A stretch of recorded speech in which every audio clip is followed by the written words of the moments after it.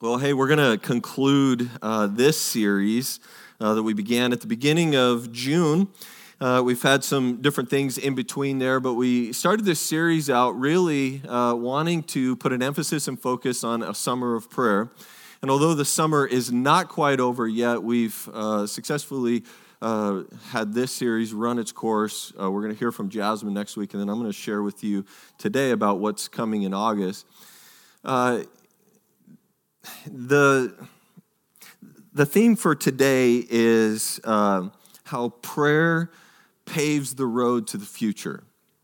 And I don't know if you find yourself in the midst of a season where God is doing something different in your life, but if you are, if you're in that place, then the reality is prayer is going to be the thing that helps you get to the place that God is taking you. And that's kind of the theme. I'm going to get into Joshua chapter 3 here in just a moment, but I'm going to share with you the kind of the overarching change, if you will, that are the season of transition that our church is in. I've talked to quite a few people who have felt, man, it just feels like there's so much changing and there's transition going on, and you're not wrong. There is change. There is transition. And for some people, they're fine with that. They like change. They like something new. For other people, they don't like it. They don't like change. And so before we get into Joshua, I want to start by giving you just a little bit of a history lesson as to how we got to this moment, like how we got to where we are right now as a church, Lifehouse Church, to this day. And I have my whiteboard. I like whiteboards.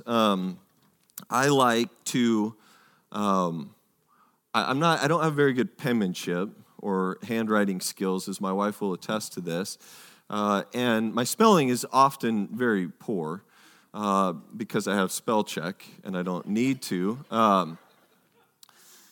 But I do some consulting with churches, and a lot of it requires me to be on a board. And so I wanted to bring this in today because I really want you to get a picture, not just hear words, but this morning that we would get a picture of where God is taking us into the future. And before we get to that, I want to just share with you about 7 years ago, we went through a process as a staff. I gathered about 12 people that were different ages, different genders, different, some staff, some elders, some in the congregation members, and we put this team together, and over the course of a year, we spent time praying and asking God to show us a picture of who we are as a church. Like, why did God uniquely place us into this community of Stone Oak, and what did He place us here to do, and what did He place us here for? And so we started out in this process of establishing, this should say who we are. See, I've already messed up. Who we are. And really what we determined was that we live, our church is placed into a community that if you drive down Wilderness Oak, you see gated community after gated community after gated community. And what you'll find, however, is that within those gated communities is a false sense of security, right? Because you know that if you live in a gated community, every pizza boy in this zip code has your gate code. And I don't trust them. They deliver my pizza, right? So I'm just saying, like, people can get into your, or unless you're one of those people that, like, when the gate opens and there's somebody behind you that you know doesn't belong there, and you, like, stop in the gate and you, like, wait for it to close, and then you're like, okay, yeah, you didn't get into our gated community. But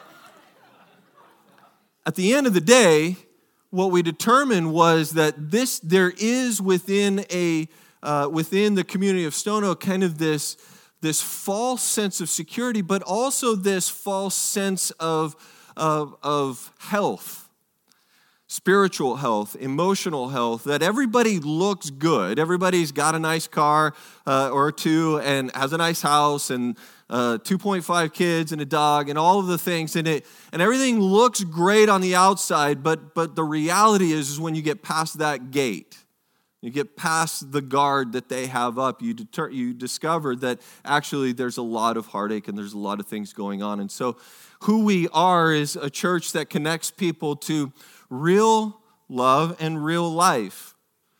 And we put the word real in there twice because we want to really come against this false sense of identity of who we are.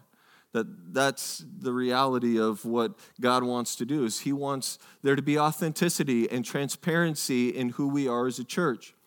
The second part of this is our values. Why do we do this? Our values have kind of shifted over the years, but one of our values is generosity. One of our values is restoration. We're about the restoration of people and organizations. We are about joy. How many of you enjoy the fact that when we come here on a Sunday morning, we laugh a little bit, right? I mean, I try to make you laugh. I'm not always funny, but every now and then, we like to enjoy this life that we're a part of. And then the fourth value is releasing. We want to be a church that releases people into the things that God's called them to do. Now, why, the question, and this is a dangerous question, but this is an interactive, I want to get some responses from you. Why do you think that people go to a specific church, a particular church? What would be the reasons that people go to church? Okay, it meets their needs. All right, so maybe the church has programs that meet their needs. What else? They've always gone to that church. Okay, good. What else? Yes. To hear the word. Okay, to hear the word of God. Good. That's the hope, is that's the premise behind that. Yeah, what else? It feels like home. Like it's an extension of your home. Okay, it's an extension of your home, which is what this is. Okay, good. Fellowship. So people. Yeah, how many of you would agree that, you know what, I go to church because somebody invited me to go to church. I have friends that go to that church, and so we go to church because of the people, right? Good. What else? What? Same belief. Okay, so doctrine, theology, good. I'm looking for two more P's here. Yes? They like worship. Okay, so let's go ahead and go with that one, and we'll say the personality of the church. Sometimes that's the worship team. Sometimes that's me. That's, seriously, some people, because Pastor Jeremy has now moved to Portland, Oregon, there would be some who are like, I was attached to Pastor Jeremy, and Jeremy's no longer here, and it feels like lost to me, and I don't even know if this is my church. If I were to leave, where would you get your sarcasm on a Sunday, weekly morning, right? So sometimes people come because of the personality. There's one more P that's a part of this. Proximity, the place. Very good. It's the place. How many of you drove by our church not realizing it was a church and then only to discover that it's a church, and you've been waiting in line to get into CBC all this time, and you're like, you know what, I could be at church already and I could get out of church already, and so we're like, I think I found my new church, right? Because of the proximities. Some people live across the street. The Castellans live across the street. They're like, why would I go somewhere else when I could just walk to church?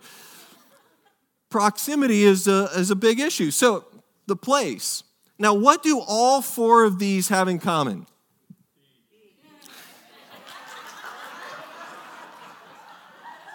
Nobody's ever accused us of being a dumb church. Besides the fact that they start with P, what do these have in common? At any moment, any one of these four things can change. So if you come to our church because you live across the street, and all of a sudden you decide to sell your house because some sellout pastor sold a piece of property to multifamily. And so you decide to move away from this place, and now all of a sudden you're going past other churches to get to this church. All of a sudden, if this is your priority, your church changes. If the people in your life who are coming to this church decide, you know what, we have to move to Waco, Texas, as the Kims just did, or as the I-Course are about to do, to move to Houston, when our friends have to move away, and that's the reason we're here, all of a sudden we are like, I don't even know if this is my church anymore.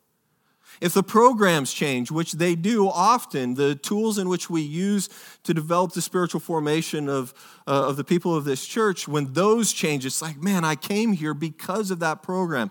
Or when a worship leader decides to take a job in Portland and he leaves, or if my wife doesn't like this analogy, but if I get hit by a bus tomorrow, which I'm not going to get hit by a bus tomorrow because when I die, I'm going down in a plane. But if that happens and the personality of the church changes, all of a sudden it feels like my church is not my church anymore.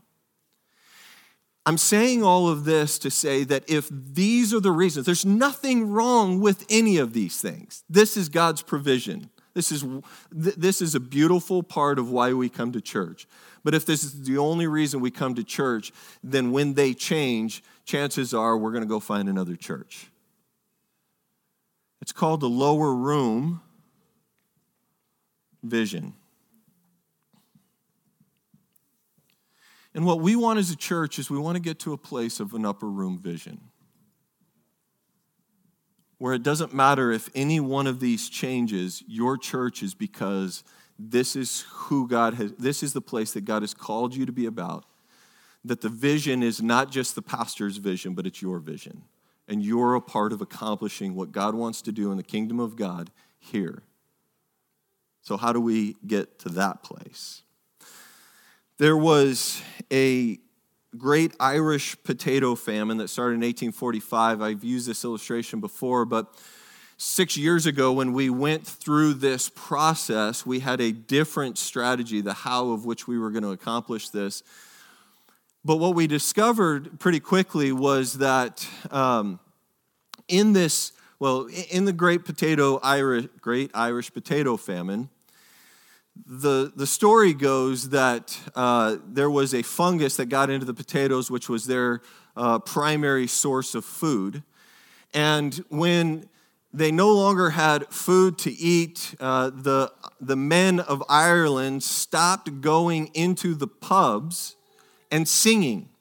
How many of you know that Irishmen are known for their pub songs, right? They go into the pub, they come up with some really funny, fun songs. Obviously we know why. They've been drinking a little bit, and so they come up with these songs, and but it's part of their culture to sing. Well, during the Great Irish Potato Famine, the men stopped singing. And so time went on. The government, they were controlled by Britain at the time, or England at the time, and they decided, you know what, we've got to put these men to work. We've got to get them jobs. And so they put the men to work building roads. So the men they start building these roads, and only to discover that now all the men, after they have worked a day, they go back into the pubs and they're singing again. They start singing. Now, the problem is there was no plan for the roads in which they built. And instead, the men discovered that they started building roads to nowhere. In fact, we have a picture of one of those roads, I think. They started building these roads, just kidding. We started building these roads to nowhere. And you can actually go today into Ireland. They've kept this road up, but you can go and you can see this road, and it's going up a hill, up a mountain, and all of a sudden it just dead ends.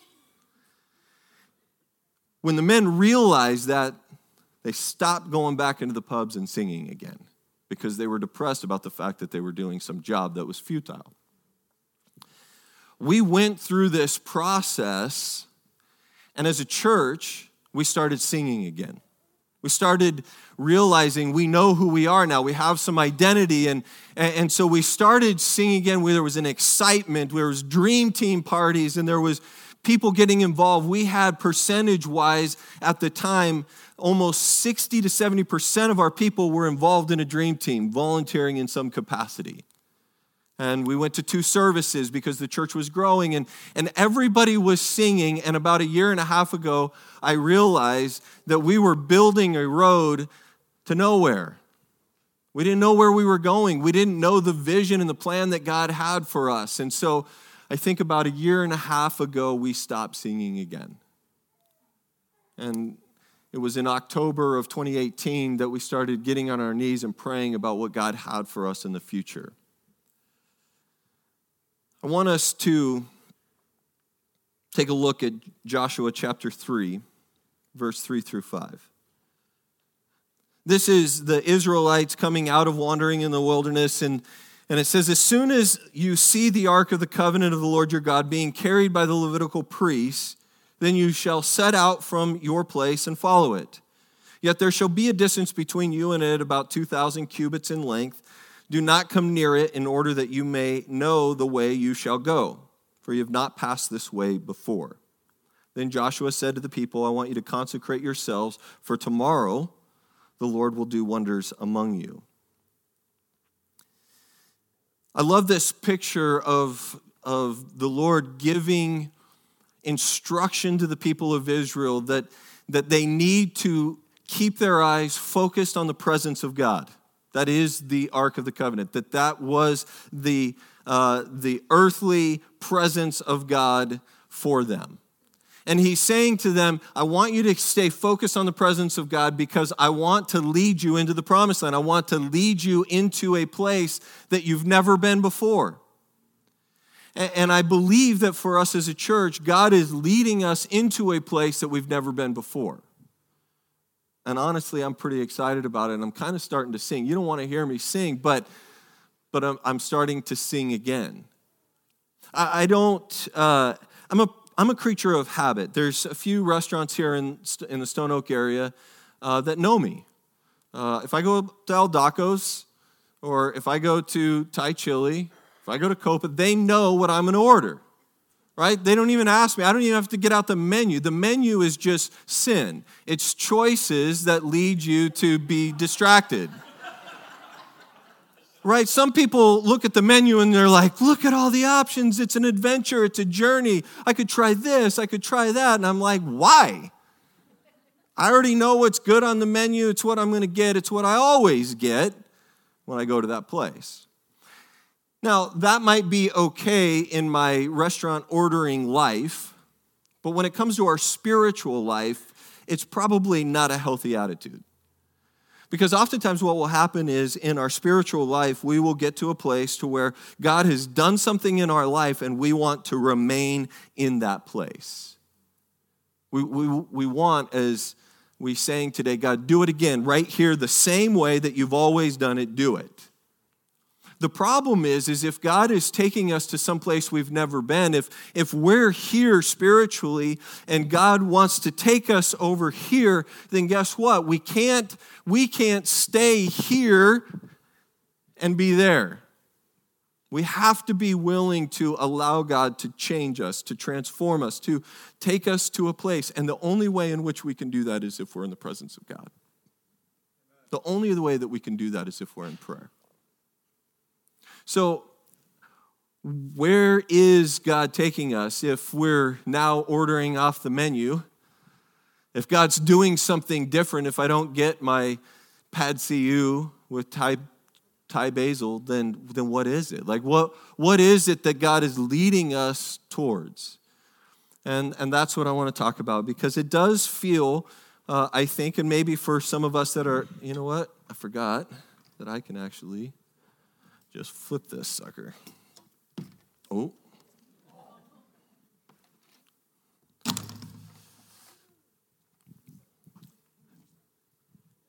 I want to run through a little bit of the strategy of what started in October of of our staff getting together and praying.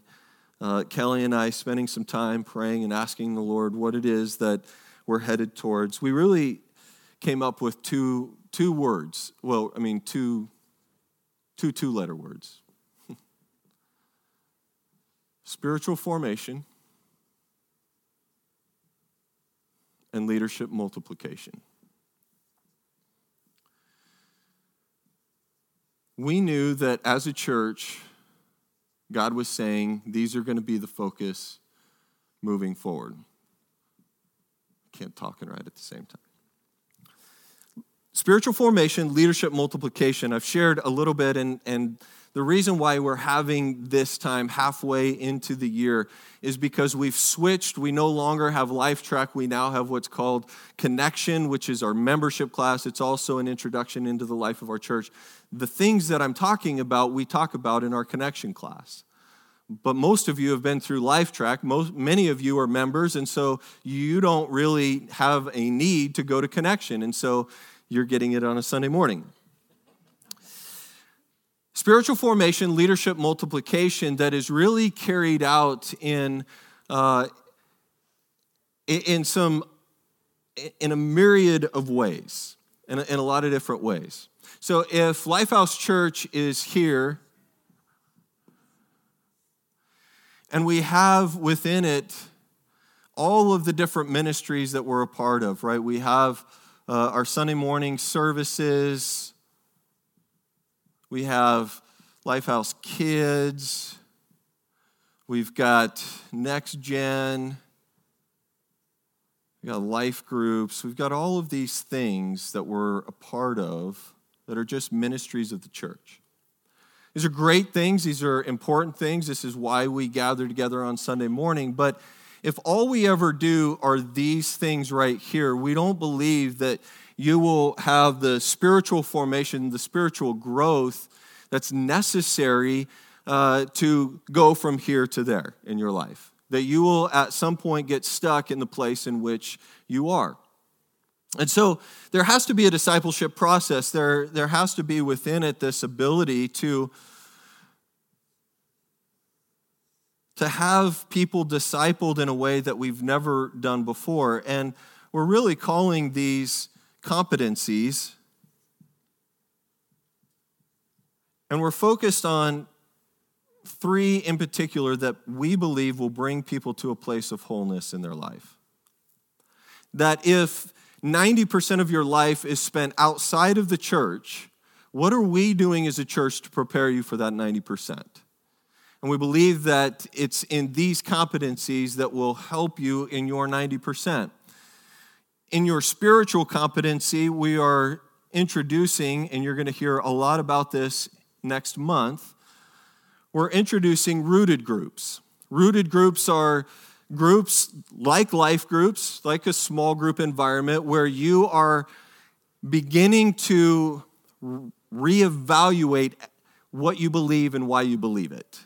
It's a foundational faith, but it's more than that. Anybody who's been a Christian for forever, since they were, kids, to somebody who's just brand new, will get something out of Rooted. This is a tool. This isn't the end all, because again, remember, if programs change, if that's the only reason you're coming to church, then you might find another church.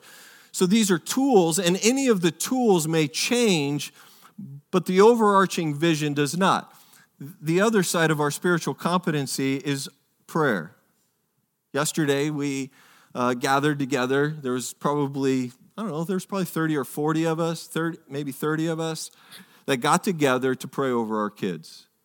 And prayer moving forward is going to take more of a front seat than maybe ever before, because we believe that prayer paves the path to the future. So prayer, rooted. Our emotional competency is really coming from a tool that we call Unique. Many of you have been through the Unique Accelerator. We had 40 people go through it back in May. They're completing their 90-day evaluation. And then what's going to happen after that is after the 90 days, we're going to train some coaches. We'll have 3 coaches who will begin taking groups of people together through Unique. Unique is a personal life identity development plan. It's how did God wire you? What did he wire you for? And why do you exist on this earth? And it's taking people through that process. It's helping them understand who they are. And then we have our cultural competency, and that is our partnership ministries and missions. That if we could walk people through here, because here's the thing, is Jesus had his disciples for 3 years. I'm not Jesus, as most of you will attest to, but that's kind of the mindset that we have, is that if we get people for 3 years, if God would trust us with people for 3 years, what are we going to do in those 3 years? Where are we going to lead them? Where are we going to take them? Because if they get called to Houston or Waco, if they get called away, will we have been good stewards as a church with the people that God's entrusted us with? The kind of the definition that we have in the connection class for emotional competency is walking in the confidence of who God made you to be and what he has made you for. The cultural competency is the ability to relate and bring the message of Jesus effectively to people from different nationalities, ethnicities, and age groups. And then the spiritual competency is moving from just believing in God to integrating the Word of God, the power of the Holy Spirit, and the actions of Jesus in our everyday life. It means to live this life on mission. And so these are the things, these are the tools in which we feel are right now the most effective tools to take you as a member, as a part of this church, as a part of Lifehouse Church, to a place of wholeness. Now, from this, there's a discipleship component where we don't want to just leave you where you are, that there should be a leadership multiplication process. Whoops. I do stick figures. That there should be a leadership multiplication process where people are being responsible to lead other people. We want to make disciple-making disciples. We don't want a staff who is just the only ones discipling people. We want to disciple you so that you can disciple others so that they can disciple others.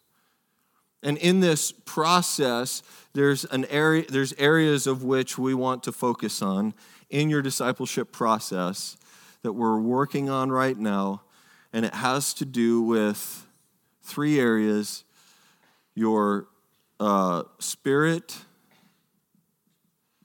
soul, and body. Spirit is prayer, the Word, and worship. Soul is addressing your mind, your will, and your emotions. And body is, you guys are going to laugh at this, fitness, nutrition. There's one other that I don't know what it is. It's on my list. So the reason why this is important is because oftentimes when we think of the church, we think about we're going to fill this tank, this spirit tank of our life. And what will happen is we fill this up, and some of these things get neglected and depleted. But we believe that all 3 of these things, if we're made in the image of God, we are triune beings, that when our body is sick, it affects our mind. When our body is sick, it affects our spirit. And so if we aren't healthy here, then these 2 things suffer. If we're not healthy here, honestly, this suffers and this can suffer. It's not always the case. I know plenty of people who are super healthy but have no faith at all, right? So I'm not saying it always works this way, I'm not saying it always works, this way, where if this is high, this doesn't necessarily have to be low. I'm going to do a message on this and make it a little bit more clear, but the point of all of this is rather than being so focused in one aspect of our life, what would it look like if we were just healthy across the board? See, what happens here is when people get so focused on this, they become religious. Sometimes when people get so focused on this, they become narcissistic. When people become so focused on this, they become Arnold Schwarzenegger. There has to be a balance in the discipleship process. And if there's not, what you'll find is unhealth in that. All of this in raising up leaders is really to be sent out. To be sent out into mission and to be sent out into partnership.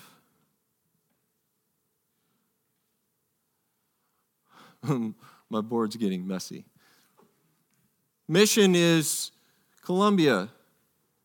I've shared this already, but we are in the process of applying for a grant in conjunction with Medical Ministry International to get a grant to reach 10 unreached, unengaged people groups.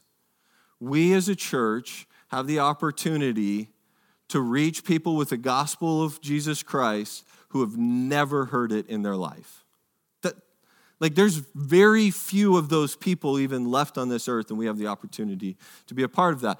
And so we have Colombia. We have under Colombia, we have Compassion. Many of you sponsor kids. We sponsored at our last Compassion Sunday 12 more kids. Was it 12?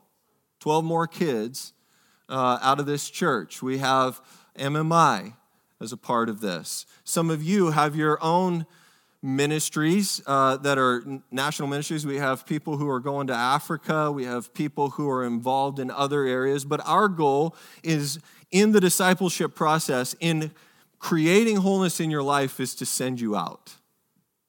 In some cases, to send you out for good.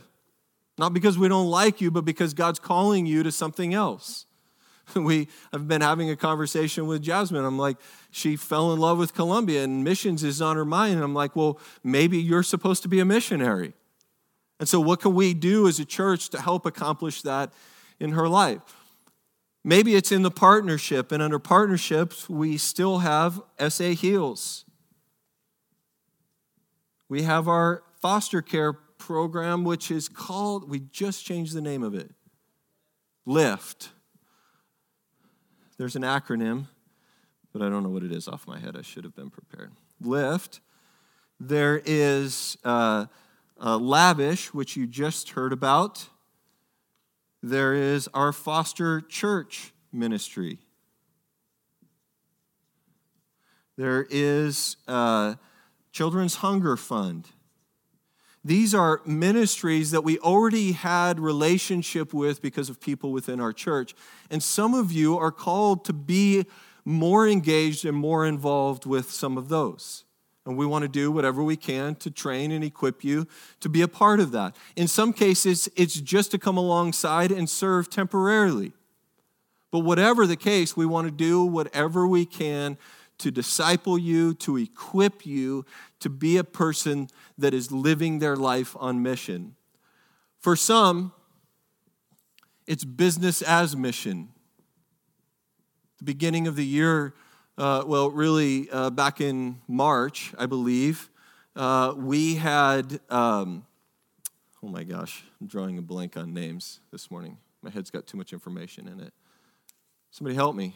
Mike, we had Mike Sharo here, who his whole ministry is about how can you be on mission in your workplace. If you work at Rackspace, you're a missionary to Rackspace. If you work at USAA, you're a missionary to USAA. That God has called you. And for some people, they may never go to Colombia. They may never be involved with any of these, but they may be so focused on this that they're seeing people, they're seeing coworkers, bosses, employees coming into a relationship with God because they're living on mission in their workplace. We have doctors in our church who get to pray over their patients. That's a huge thing. Now, there'll be some people who come out of the leadership multiplication pipeline, and now they're leading rooted groups. They're leading prayer groups. They're coaching in Unique, and they're a part of some of this, but they're really leading other people and discipling other people. They may never go to Columbia. They may never be a part of partnership ministries. Honestly, business is mission. They may not be in a place in their place of business to be able to be on mission. And so for some people, we will need people to lead this if we're going to make room for more people. Because that's the other part of this equation. I believe that when you know that you're building roads to somewhere, that God will trust you with more. This isn't an effort to become a mega church. To be honest with you, I don't want to be a mega church. There's nothing wrong with mega churches, but that's not who we are. If you want to go to a mega church, there's one or two in the town that you might be able to find. There's a lot. And those are great, and they serve an amazing purpose. Some of you are Christians because you got saved in a mega church. There's nothing wrong with that. But I do think that there is going to be growth in the life of our church. We just had somebody come, and an architect come and help us kind of master plan what we're going to do with the rest of the property that we have. And he said, well, what about a new worship center? And I said, well, currently our biggest issue is kids, because we are packed at kids. If you have a preteen, you know your kid is meeting in a conference room. That's how tapped we are with kids space right now. So that's our priority. But if we were to ever build a worship center, I would never build anything that could fit more than 750 people. Probably nothing that could fit over 500 people. Because at the end of the day, if we had 2 services of 750 people, that's 1,500 people. If we ever get bigger than that, then we're a mega church, and that's not who God's called us to be. It's not what he put on our heart back in October. The honest truth is that if we get over 1,500 people, we're not doing something right because we are not sending people out. The other part of this is potential church plant, where we're actually sending some of you who are driving all the way over from SeaWorld and passing 100 good churches on the way to our church because you love the sarcasm on Sunday morning. But the honest truth is we could put a church over in that area, and there would be many of you who would be able to be a part of a faith community in that area or wherever that may be. And the goal for us is to see how can we begin as a church to be about the spiritual formation of the people of our church and leadership multiplication. The honest truth is we've done a poor job in discipleship. And no one is to blame for that except for me. We got so focused on our identity of who we are on this side of the board that we neglected actually building some roads to a place. And that's going to change. And with that change comes transition and unsettledness, and now people are having to step up into more roles, and now people are being raised up as leaders and leading other things that maybe they've never done before. But I believe that God is taking you and he's taking us as a church to places that we've never been before. I've been getting a lot of questions about whether or not James, who was leading worship this morning, whether James is Jeremy's replacement. The truth is no. The answer to that is no. James is not Jeremy's replacement. We started a conversation with James and his wife Lauren before we knew that Jeremy was going to be leaving. We found out that Jeremy was leaving we found out in May. We knew there was conversations in April, but we had already started conversations about James coming here. And we didn't know in what capacity. He's been a senior pastor of a church up in Fort Worth. That church closed. the district. I'm a part of our district council. That church closed. And we felt like James, from a leadership capability, from a pastoral capability, had a lot to offer. Now, you will see James leading worship, as you will see my wife leading worship. You will see, hopefully, if he gets his daughter married, Brian Cesarek leading worship. You will see Rachel leading worship. You will see people leading worship. We are not just backfilling the worship role of Jeremy. And there may be some people who disagree with that, whatever, and you're just going to have to trust us in that. We have a lot of amazing musicians and worship leaders. In fact, being in the district, I have the opportunity to be in a lot of our churches and to see a lot of to recognize and appreciate a lot of what we have that others don't. And so we believe that we can lead in this capacity, spiritual formation and leadership multiplication, in the capacity of doing worship as a team. What we have done is we have hired Jeremy's replacement. But I can't tell you what their names are yet publicly because they have not told their church yet. And they've been senior pastors now for 18 years and have been a part of that church for 22 years. They are seasoned leaders. His wife is now cancer-free. She went through a bout of breast cancer and is now cancer-free and on a 15-year health plan for her life. But these people are amazing people. The man, I almost said his name, has a gift mix that is different than mine. And so we staff our weaknesses around here. And so he will bring something to the table that I don't. And that's what we want. He will bring something that might be missing from when Jeremy left. He will oversee missions. He will oversee our partnership ministries. He will oversee pastoral care. He will speak on Sunday mornings. He will not lead worship because I've heard him sing. So that won't happen. His wife, however, has been leading worship at their church for a lot of years, and so she may end up leading worship at times. We'll see.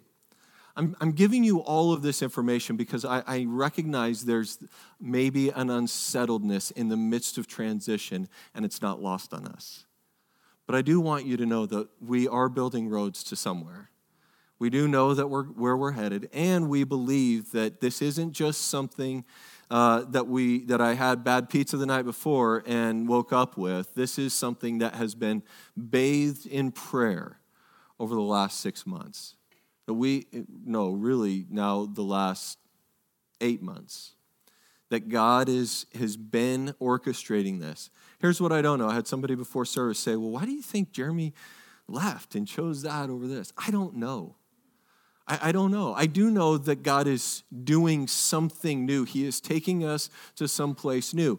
I don't know if Jeremy could have been a part of that or not. I think he probably could have been. But maybe God is orchestrating and shifting the pieces and putting us into a place where he wants to lead us into the future.